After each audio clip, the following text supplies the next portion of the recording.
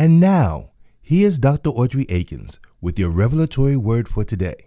Our revelatory word today is perverse. In the Old Testament, it appears 15 times, but in Numbers 22:32, it is yarat. There, God calls Balaam's way as perverse. This signifies he was guilty of knowing he'd heard God's will, yet rashly rushed, hurling headlong ahead, planning to go be used to do what he already knew was out of order. That error there is doing so claiming we've received God's permissive will. Yarat, God hates it. In the New Testament, perverse appears 5 times, but only 2 different ways.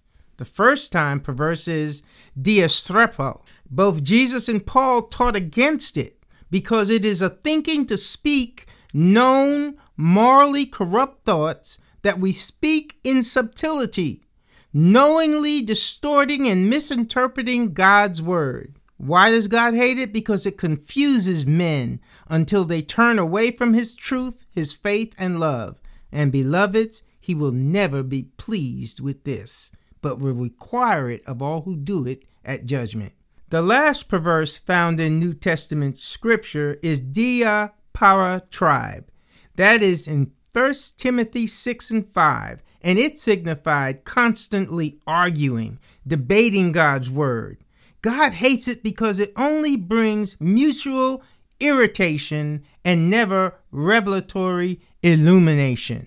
And with this, again, beloveds, God will never be pleased, but condemns the practice. This has been your word for today with Dr. Audrey Akins.